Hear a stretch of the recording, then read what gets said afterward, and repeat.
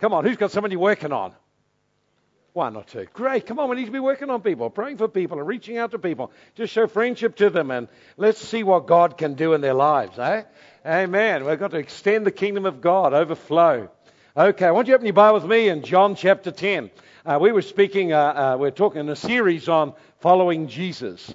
And in the series, we looked about hearing the voice of God. Let's pick it up from there. And then we want to take it somewhere else that's probably quite relevant for you. Here it is here in John chapter 10, verse 27. Jesus said, "My sheep hear my voice, I know them, and they follow me." So one of the things is, it's possible for any person to hear the voice of God. Whether you're saved or unsaved, God has got no trouble speaking to you. He can get through to you. He's got a way of doing it. And even with your unsaved, people don't always recognize it's God, but many times they understand actually that's God trying to get a hold of my attention. But for a believer, this is what Jesus said, if you're my sheep, here's two things. One, we hear his voice. Two, we respond. We actually do what Jesus said. We follow him, or we make choices to act on what God said. And last week we shared with you some very simple keys, how you hear the voice of God. We talked about the flow of the Spirit within you. How Jesus said that the Spirit of God would flow like a river from within. And so we shared that the voice of your head is different to the voice of your heart. Voice of your head is logical, rational, one idea after another in an order. The voice of your heart is spontaneous with pictures, and it flows. And so we saw that the Spirit of God, when he speaks to us, speaks to our heart, brings witness in our heart.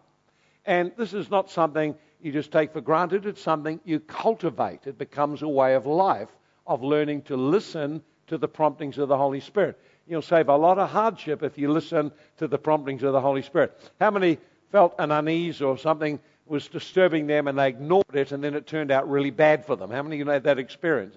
No, we've all had that experience at some point.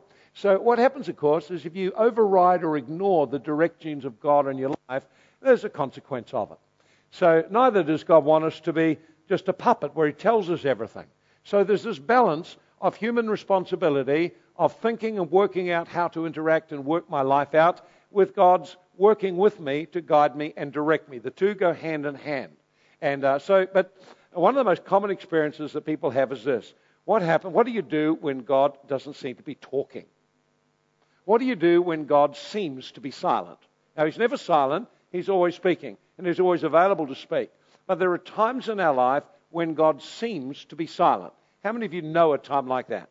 Known in a situation. And it's very, very challenging. In Psalm 28, the Psalm, David knew this. Let's have a look at it in Psalm 28. Time when God was silent. Of course, if he's silent all the time, you've got a problem. You're disconnected. Psalm 28. To you will I cry, O Lord, my rock. Do not be silent to me, lest if you are silent to me, I become like those who go down into the pit. So David is saying, or the psalmist is saying, he's saying, I need you to talk to me, God. I need you to speak to me. I put my life in your hands. I'm facing pressures and difficulties. I need you to talk. And so he's saying, if you go silent on me and give me the silent treatment, I'll end up in the pit of hell, pit of depression, pit of despair. So let's just talk a little bit about what happens when it seems like God is silent. Most of us would have had an experience where you really needed God to give something to direct you, but nothing happened. You sought the Lord, you prayed, read your Bible, and nothing seemed to happen. And it can be very troubling. You ask God to help you. He doesn't seem to help you. You ask God to guide you. He doesn't seem to be guiding you. You don't seem to hear anything. And it seems quite disturbing. It seems like at times heaven seems to be silent about the things that are really important. How many know that kind of situation? And I hate that kind of situation. I have learned some things about it. So when God seems to be silent, there's always a reason behind it. There's always something we need to learn from it when God seems to be silent. But you can go through many different experiences. And unfortunately, many Christians don't respond the right way. So some get very angry and resentful that God is not talking to them. Some get offended that God's not talking. Some just feel depressed or feel, what's the use? And actually feel like, well, I'll just get on with my life. And they kind of park it. But it's of concern to us if we're talking to God and there's no response. Something is not right. We need to figure out what to do in situations like that. And at times, God seems to withhold from us the very thing we need to make a decision, or the very thing we need to get us out of a fix. And when that happens, it can be quite distressing unless you know what to do. One of the things to understand is that when God is silent, there is always a reason for it. And sometimes that silence can just be to let what's in your heart rise to the surface. There's a king called Hezekiah, and it says God withdrew from him for a while to see what was in his heart, to test him, let what was in his heart come to the surface. That's found in 2 Chronicles 32:31. So King Hezekiah was a godly man. He walked with the Lord. God blessed him and guided him. But there was a period of his time when it felt like God had withdrawn from him. Now, did God leave him? No. Does God leave you? No. He doesn't leave us. But it feels like he's not there. It feels like other things are really there.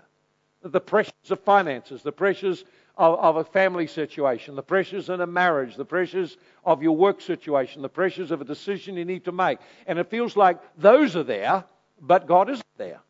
The reality is, He is there. He is never going to leave you. He is always with you. The challenge is how you handle that time when it doesn't seem like God is responding. So I want to give you just some things not to do. Some things not to do, and we'll just give you some Bible examples on some things you should not do when God is silent, and you just really do need to get some direction from Him. Now, there's a lot of areas that it's not clear what the answer is. We actually need the Spirit of God to speak to us. Decisions you make about your work, where you live, who you'll marry, decisions about family. There's a lot of things you can't actually easily read and find an answer exactly for it. So we actually have to position ourselves to let God talk with us. So what do we not do when God is silent? Now, I'm going to give you an example of a person who did this very thing. And every one of these people that did this thing got themselves into trouble. So here's, not necessarily in order of importance, but here's my number one. Number one. It's found in Luke 24, verse 13. In Luke 24, verse 13, there were some disciples after the resurrection of Jesus. Now remember, Jesus had died, he'd been buried, he'd risen from the dead, but he hadn't spoken to them. In other words, they had a period of silence when God was not talking to them. And the Bible says that the two disciples headed out of Jerusalem, the place where they were called to be, the place where they were called to remain, the place where they were called to pioneer, the place where God had positioned them, and they began to go to Emmaus, which means literally the place of hot pools, the place of comfort. They began to withdraw away from the placing that God had given them. So one of the things that people do when they feel God isn't speaking to them or coming through is they pull back from church and fellowship. That's what people do. They don't know why, they just do it. It's actually because to come into fellowship or to come into where people are, they're reminded of this conflict or pain or grief that they have, don't want to be reminded of it, and rather than resolve it, withdraw from where they can be reminded of it. So the disciples went that path, and here's the thing that happened to them. When Jesus began to talk to them, they couldn't even recognize Him.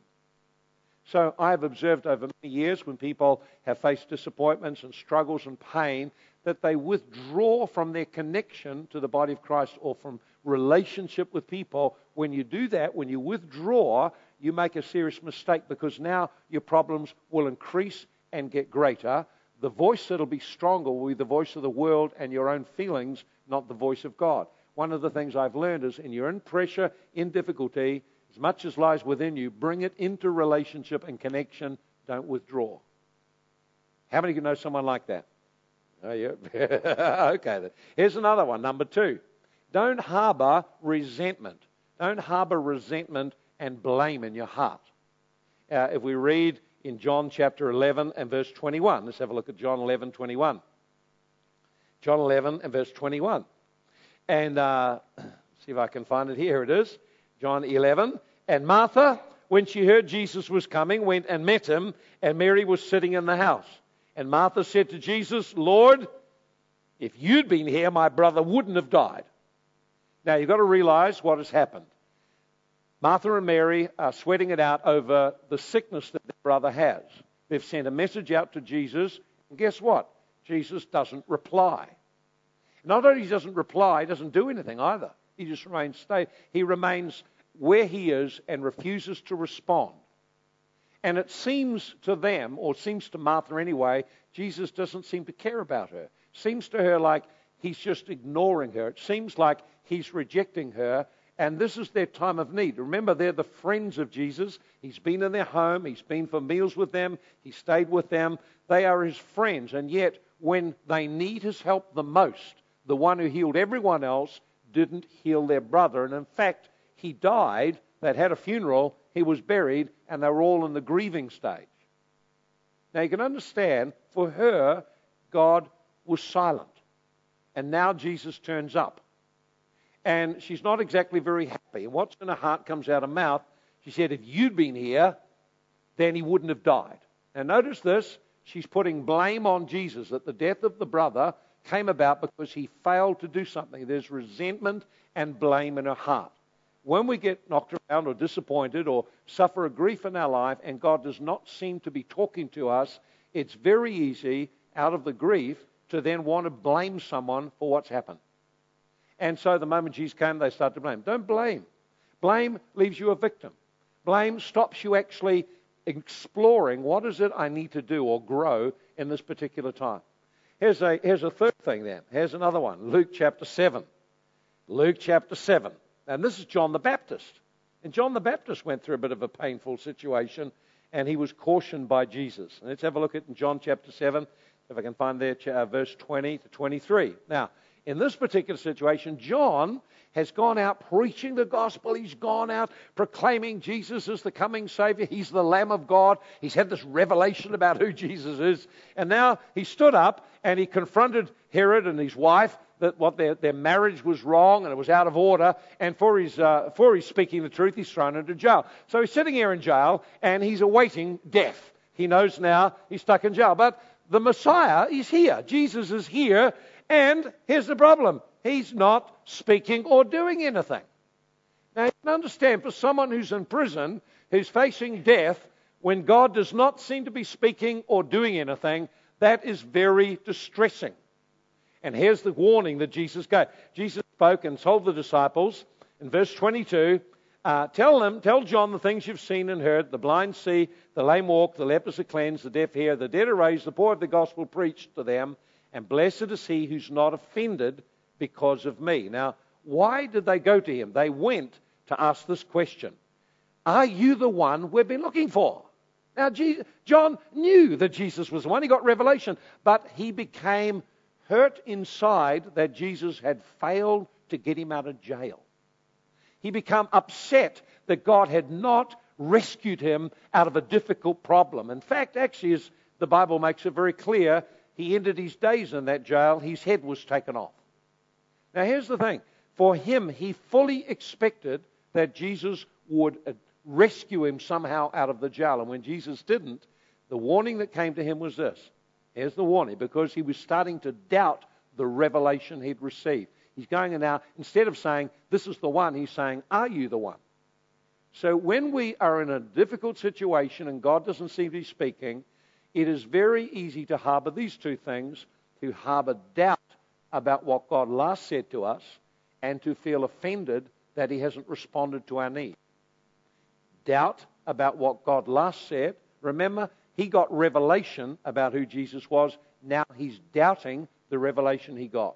It's very easy when you're in a difficult situation. It seems like you're in prison. It seems like the walls have closed in. It seems like there's no way out. It's very easy in a situation like that to begin to doubt what God has been speaking to you, and easy to become offended with God and build a wall of resentment or resistance.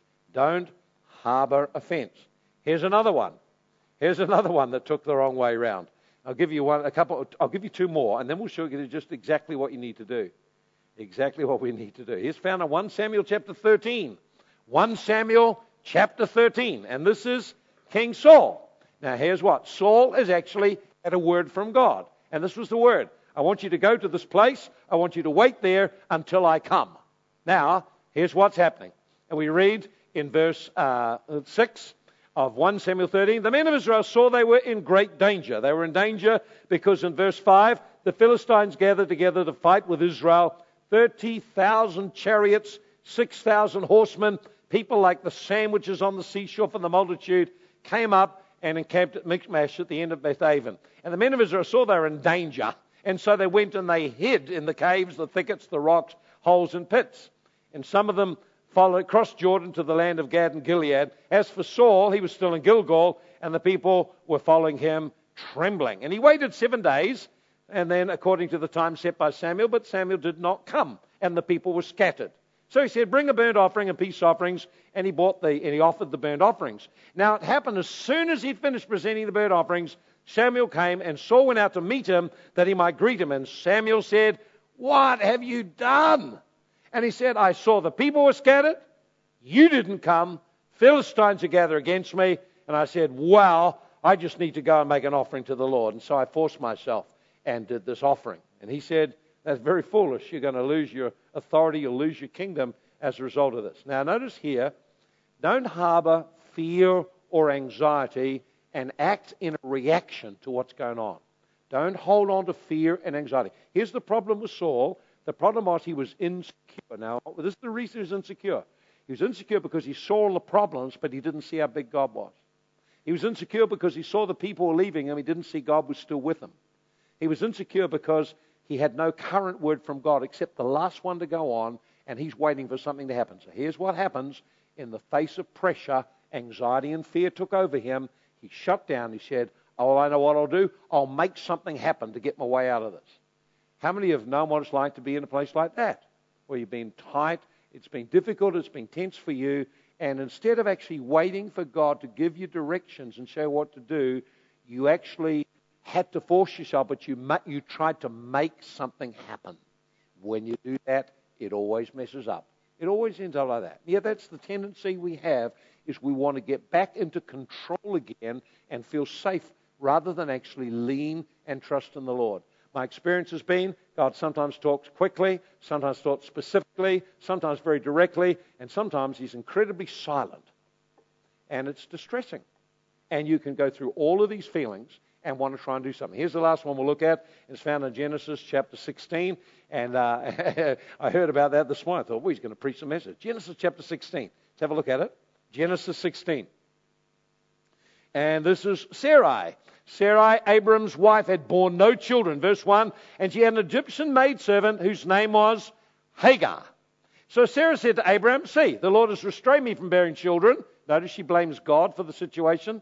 Please go into my maid or have sexual relationship with my maid. Perhaps I'll obtain children by her. And Abram heeded the voice of Sarah.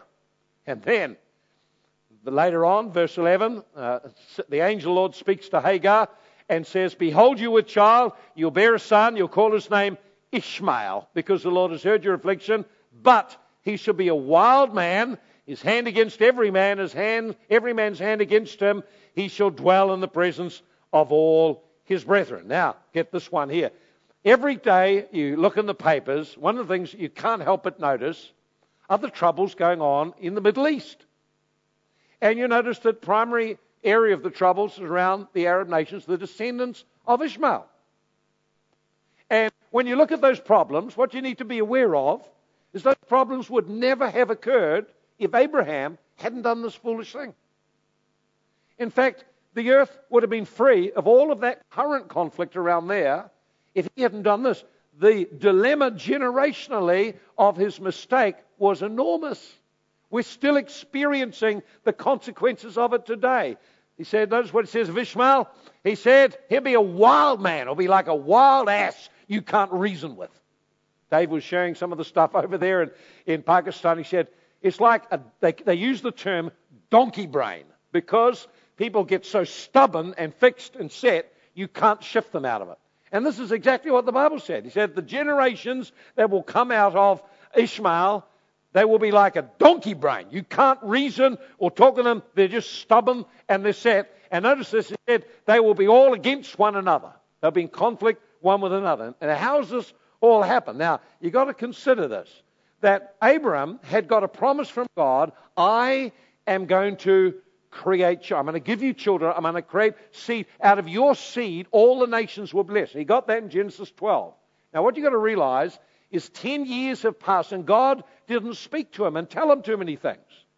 So when God said to him, I'm going to bless you, I'll make your name great, and out of your seed all the nations will be blessed, he didn't tell him about a great famine that was coming in the land that he sent him to. He sent him out into the land of Canaan. He didn't tell him there's going to be a famine there and what to do in the famine. He didn't tell him that, yes, I'm going to give you children, but there's going to be some delay in this process. So after 10 years in the land of Canaan, going through a famine, going back to Egypt, coming back out of Egypt, up there he is. He still hasn't got a child. Now he's thinking, I need to help God out. And his wife, who's lost her faith that God can actually work in her to give her children, thinks, well, the only way it's going to work out can't be me this promise is for, must be just Abraham. So in her reasoning, she's trying to reason out the prophecy.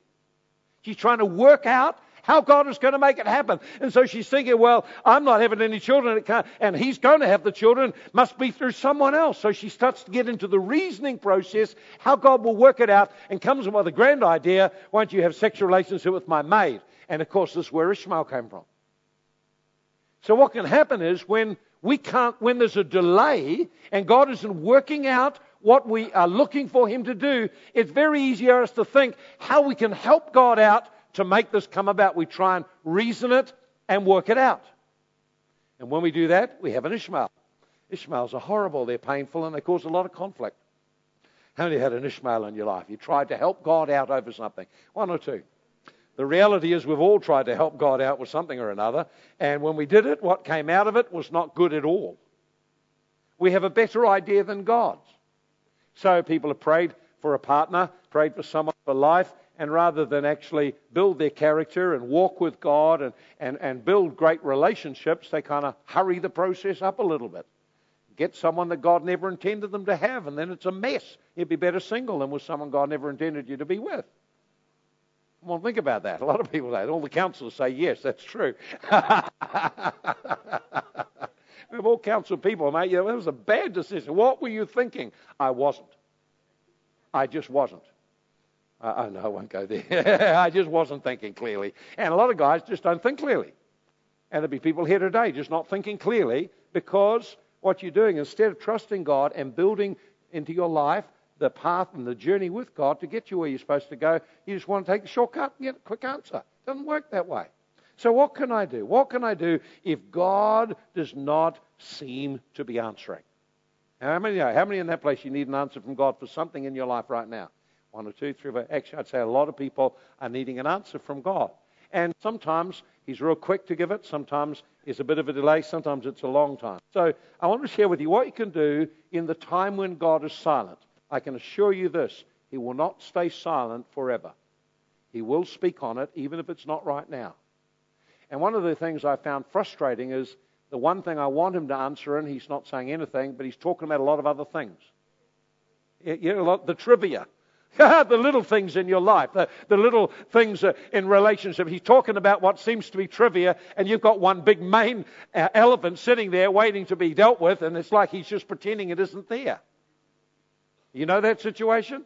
And we have that, and it happens like that. So you've got to learn how to handle that and to deal with it. Otherwise, you get overwhelmed. So since it's easy for us to be overwhelmed with painful emotions and feelings over that and so on, we need to actually to deal with it. So here we go. If you've got some important decision, some important thing, God's not talking, or you've got some painful thing and God's not helping in some kind of way, or you've got it's very easy to become disappointed. So here's some things you can do. Now, these are not just, hey, here's a 1, 2, 3, 4, do this, and it guarantees. Here's the first thing you've got to realize is you can't make God do anything. You just can't. He is in control, not you. You can't make him do anything. And so this is where a lot of Christians get really disappointed. They think, well, if I just praise loud enough, then he'll do it. If I just read my Bible enough, he'll do it, and he doesn't do it. And I'll pray in tongues for an hour a day, and he still doesn't do it. And so you start to get into this scheming thing, how I can make God give me what I want. And until you've come to the end of all of that, you're not going to get anything. It's like he refuses to be pressured that way. I hate that when it's like that, because I've tried everything at times. Then you end up just crying. Then you get angry, and then you get sulky. Then you withdraw and don't pray. Then you stop reading your Bible, and then you get back up again because you've still got to get an answer, and you get connected again and start again, all over the same thing. How many know what I'm talking about? You've all had that. All been down that road. Tell someone, you know what that's about, don't you? You've been there. Okay then. So what could we do? What are some things we can do? Here's a few things. Now, the first thing you can do is, I found, always strengthen yourself in the Lord. Focus on strengthening your life with God, because negative emotions and fears or issues can surface very quickly. 1 Samuel 30 verse 6, David was facing a major crisis of everything gone wrong for him. And the Bible says when everyone else panicked and became afraid and began to blame and wanted to kill him, he strengthened himself in the Lord.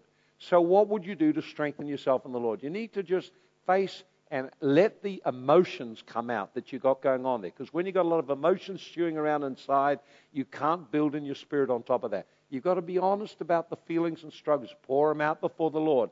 What else you can do? Start to remind yourself or remember the victories you've had in the past, where God answered you. Remember them. Go back over them, how God came through for you, so you remember the track of the victories you've had. These are some simple things you can do. Meditate on the faithfulness of God. Go and take pictures of people in the Bible and read about the crises they were in and how God came through, and meditate on it. In other words, do some work establishing and strengthening your trust.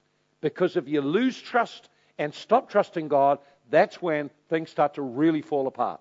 So the first thing I found is helpful to do is, rather than trying to get the solution of make God speak to me, work on strengthening my inner life, getting the emotions out of the way, and starting to remind myself of the promises of God and building a spirit man.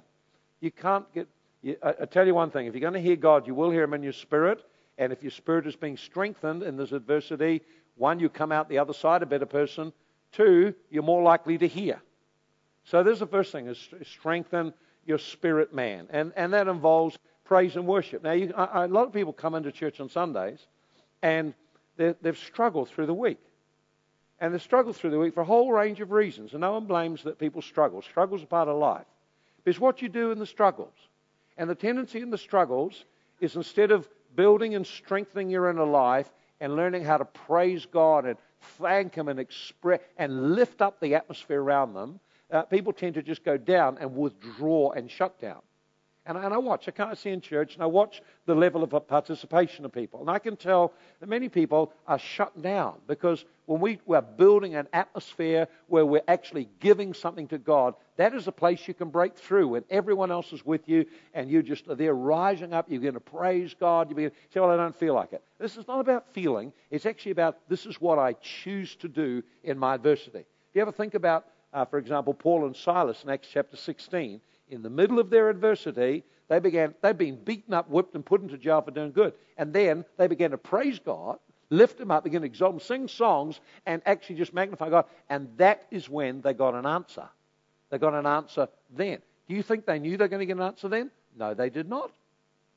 In fact, actually, they could have remained in prison. But what they knew to do was to magnify God in the midst of the difficulty by thanking Him and praising Him. Now, I found a lot of people don't do that. When we come into a Sunday meeting, no matter what you feel like, no matter what you've been going through, make a decision. You'll stand up and you begin to give praise, give something to God, give the honor to Him. And of course, when you try to do it, if you're offended inside, it will surface quite quick. And you can then resolve it and push it out of the way. Because praise and gratitude will always surface this other stuff that's in your life. Any idea? So I come to meet with God. I don't come to actually end up depressed at the end of a meeting. Now, here's the thing. If we have, say, 300 people come in and 20 are excited and give themselves to God, then there's all these others, the 280, that are bringing a spirit of heaviness and depression. And 20 people have to shift that off everyone. That's not God. That's not the way to do it. The way to do it is we come and we gather to give something to God, and we then give it to Him. I give Him the very best. I get into those songs. I come in. I like to be the strongest, loudest, most vocal worshiper of God. Why? Because I have learned, no matter what I'm feeling, if I will do that, my spirit will energize and arise and lift, and other things take perspective. Any idea? But it's a choice. It's a choice to do it. And I've practiced it enough now that I can arise in my spirit quite quickly. So one thing, strengthen yourself in the Lord. Here's the second thing you can do. You examine your relationship with the Lord to see if there's things in there you need to face. Sometimes there are things to face. Sometimes there are issues to face. But sometimes if God hasn't been speaking to you, God's silent, maybe there's compromise. Maybe there's an area that God had spoken to you, you've done nothing about it, and so it's all gone quiet on the God front in that area. Maybe there's an area where you actually are violating God's principles in some way. You know, you're sleeping with someone, and then you're wondering why you're not hearing from God. I know what you can hear from God. I'll tell you it right now.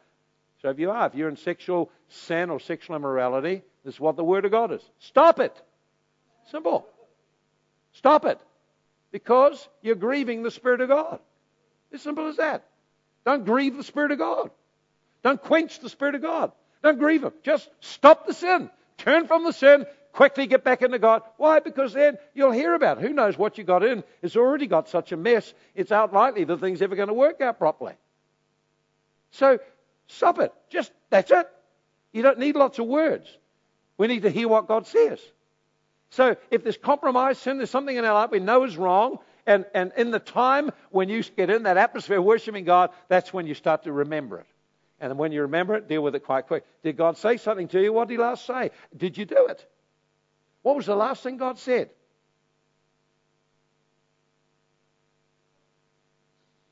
If you can't remember, you're in trouble. See? You're in trouble in your relationship. Now, the problem is we substitute activities for authentic heart relationship. Authentic heart relationship requires communication.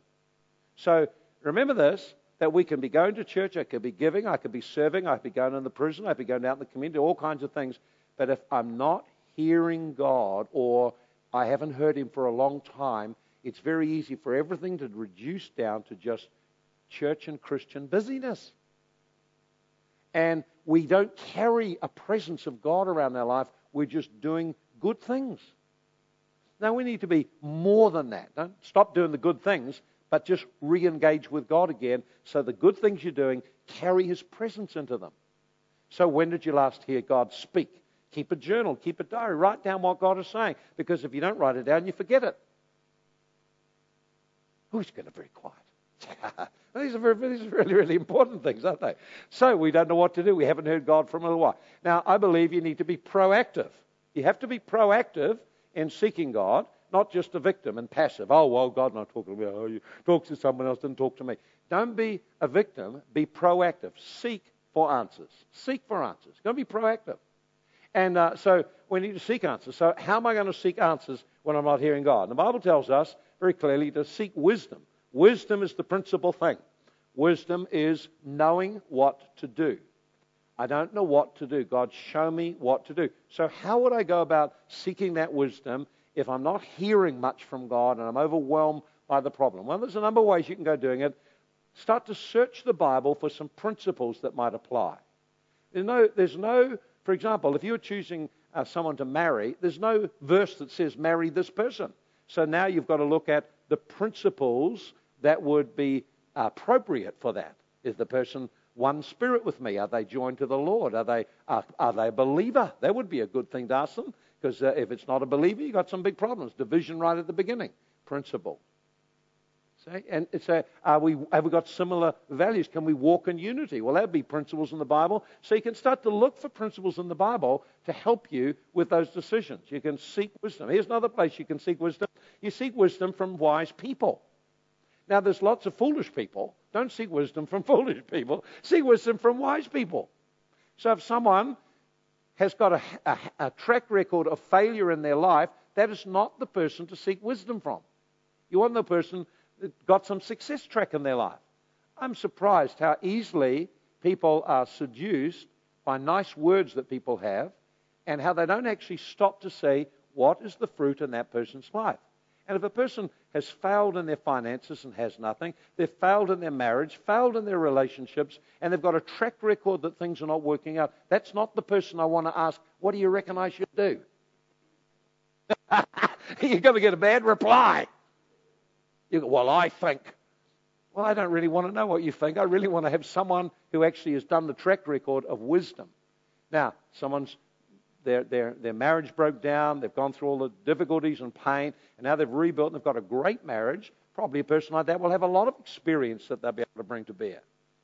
Go to people that have got a track record. We've got some great people who got track records, but often they're the last ones to be sought out when it comes to getting advice. I'm amazed how people seek the wrong people. You seek a friend who's in drugs, you're going to end up down the same route they are. You've got to think it through. Now, not all people that are wise are Christians. I think there's a lot of people who have gained great wisdom that are not Christians. I think there's a lot of people who have got some good experience and wisdom to bring to bear. But seek someone who can give good advice. And you say, well, why would I do that? Because sometimes God wants to talk to you through people. Here's a question you could ask. Has God already been talking to me through someone and I just didn't even recognize it? You see, we all want to just have the hotline with God, and I believe we should all hear directly from God, but there are times when God will speak through another person, and the reason He speaks through another person is twofold. One, you're not listening to Him directly because you've got your agenda, and two, because this person now gives you a chance to deal with your pride in your heart, whether you'll receive from a person or not. I get people say, well, it's just me and God, and I'm hearing all this from God. Well, okay, who are the people that you run your wisdom by? Who's speaking into your life that will actually have the right to be able to talk and give you some practical wisdom? One of the things we've been able to build as an oversight team is the ability to speak into one another's life very openly, very freely. But it starts when you are willing to do that. Think about this. When Jesus came, His own town didn't receive Him because they said, it's just a carpenter's son. Who's he? Doesn't know anything. You understand you can miss God speaking into your life when someone who's a person in the flesh says something you don't like in a way you don't like, but it may still be God. I had to learn early on my Christian walk that sometimes the way people presented things to me was pretty appalling, but it didn't mean there wasn't some truth in it I needed to hear. And it's very easy to get offended when God's trying to talk to you through a person by the vessel and miss the message that God's trying to speak to you. How many of you can think of experience where you turned away from someone speaking to you? It turns out that was really God trying to get a hold of you. There'd be heaps of us like that. Okay. So here's the last one you could think about. You may need to, one of the things I think really helps is to continually affirm my trust and confidence that God is leading me. I declare this over you. Thank you, Lord, today I hear your voice clearly and I instantly obey. Continue to affirm your trust. God leads. His job's to lead. Ours is just to follow. So I pray the 23rd Psalm. Thank you, Lord. You are my shepherd. And I go through the verse. You lead me in right paths for your own name's sake. So I begin to declare it and acknowledge it and make my default position, hey, God is leading me. Whether I'm aware of it or not, whether it sounds clear or not, I'm convinced that God is directing me and leading me. Thank you, Lord, you are leading me. This is my declaration. I follow you. When you speak, I instantly obey. I thank you today. I hear your voice clearly. Start to frame the spiritual environment by speaking out. Silence doesn't build anything. Speak words that build. So that you affirm and build up. And then the last one I found is follow the plan. Follow either the last thing that God told you to do or what you had written down on your plan. So if you've got a plan for building your finances and you're struggling on the way a little bit, just stick with the plan. Follow the plan. Don't make a big swerves. God spoke to you about something. Don't make any changes. Just follow that until you've got through on that area. Don't be without some sense of direction. So God requires us to make plans and to listen to Him. Put the two together. You make your plan. You pray over your plan. And then stick with it. Just stick with it. And then if God is not speaking, it's okay. If He wants to change the plan, He'll speak to you some point on the way. But at least don't just sit there passively waiting for something to happen. We need to be quite proactive in this business of seeking God, listening for His voice. Let me say amen to that. Hey? So all right then, this is what I want you to do before we finish up. I'll minister and pray for a few people in a moment. But what I want to do is this. I want to ask you this two questions. Here's the first question. How has God been speaking to you in this last half an hour to 45 minutes? What has God been saying to you? In other words, what impressed you? Now, take it right back through the beginning of the meeting. 10 o'clock, we came in to meet with God. Now, what touched you, impressed you, spoken to your heart in that last hour and a half? What? Try to think about it for a moment. What is it touched you? What is it impressed your heart? What is it you would say, perhaps I felt God speaking to me, touching me about something? I felt a stir, I felt a pressure, I felt perhaps, oh, that's a challenge. I felt something really go right into me. I just felt something inside me leap. What is it that you felt? What is it that God did? And then here's the second question. What steps will you take to act on that? And this is what I'd like you to do. So think about that for just about a minute, 2 minutes, and then just share with the person next to you what you felt God was impressing on you or what you felt impressed by today. Let's just do that right now. Take the time, think about it, think about it, think about it. And then begin to share with the person near to you or someone behind you what God impressed on you today. Ask one another, what impressed you today? What touched you today? If you can't answer it, just sit still for a little while and just listen to the voice of your heart. Listen for a thought to come up. Let's practice listening to God.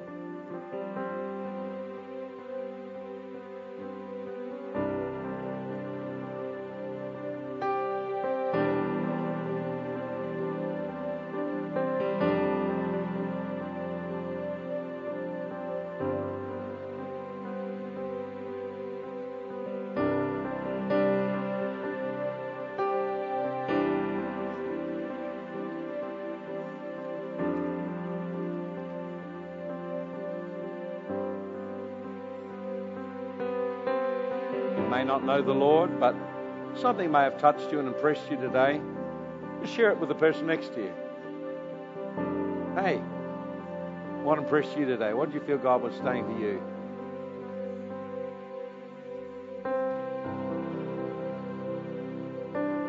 What will you do about that now? What steps will you take to act on what God showed you?